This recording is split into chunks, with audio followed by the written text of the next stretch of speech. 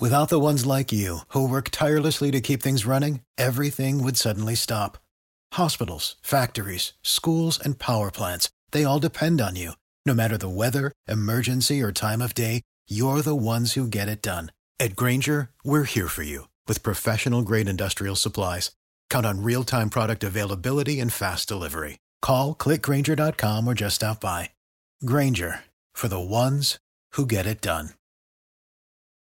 Yeah, likely going to be one of the big three things you need to know in the newsletter today. President Biden preparing to unveil a series of executive actions aimed at addressing gun violence in the weeks since mass shootings in Atlanta and in Boulder, Colorado. WOKV's Blair Miller is in Washington. Obviously, executive actions can only go so far, but certainly the president is working to take some initial action as maybe we look at the potential of some bigger picture stuff going through the Congress down the road, but not right now. Exactly. This is going to be the first part of his plan for gun control, and we're expecting 6 executive actions that are in the works right now that we expect to hear about today. The White House is telling us that the president will lay out one that is a rule tightening restrictions on so-called ghost guns, which are handmade or self-assembled firearms. They don't have serial numbers. Then there'd be a rule restricting pistol stabilizing braces, which make weapons more stable and accurate.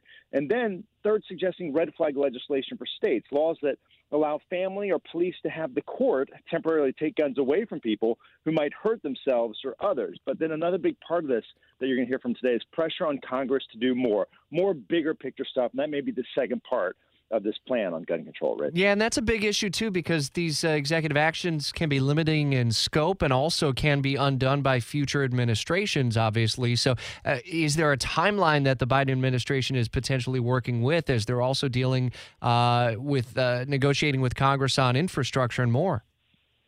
Well, and keep in mind, critics of President Biden and supporters of his were saying, look, we expected more gun control legislation or at least these executive actions to come out earlier than what we're seeing today. And so they've been putting pressure, say, get these things rolled out here, get them out quickly. This was a campaign promise for the president. And so now he's following through on that, but I'm still saying it's not quick enough. As far as the timeline on when all this is said and done, that can be a pretty big wild card here in Washington when it's hard to get agreement on a lot of things. Indeed. Blair, we'll follow updates as this story evolves through the day. We'll hear from the president later today and recap with you again tomorrow here on Jacksonville's Morning News. We take you in depth on all things D.C. at 7:10 and 8:40 every weekday morning. If your restaurant has slow bathroom drains and grease blockages, call Superior Plumbing and Pipelining. Superior Plumbing and Pipelining's high-pressure sewer jetting and camera inspection of the drains will assure your peace of mind at your restaurant. Request a free estimate at SuperiorPlumbingJacks.com.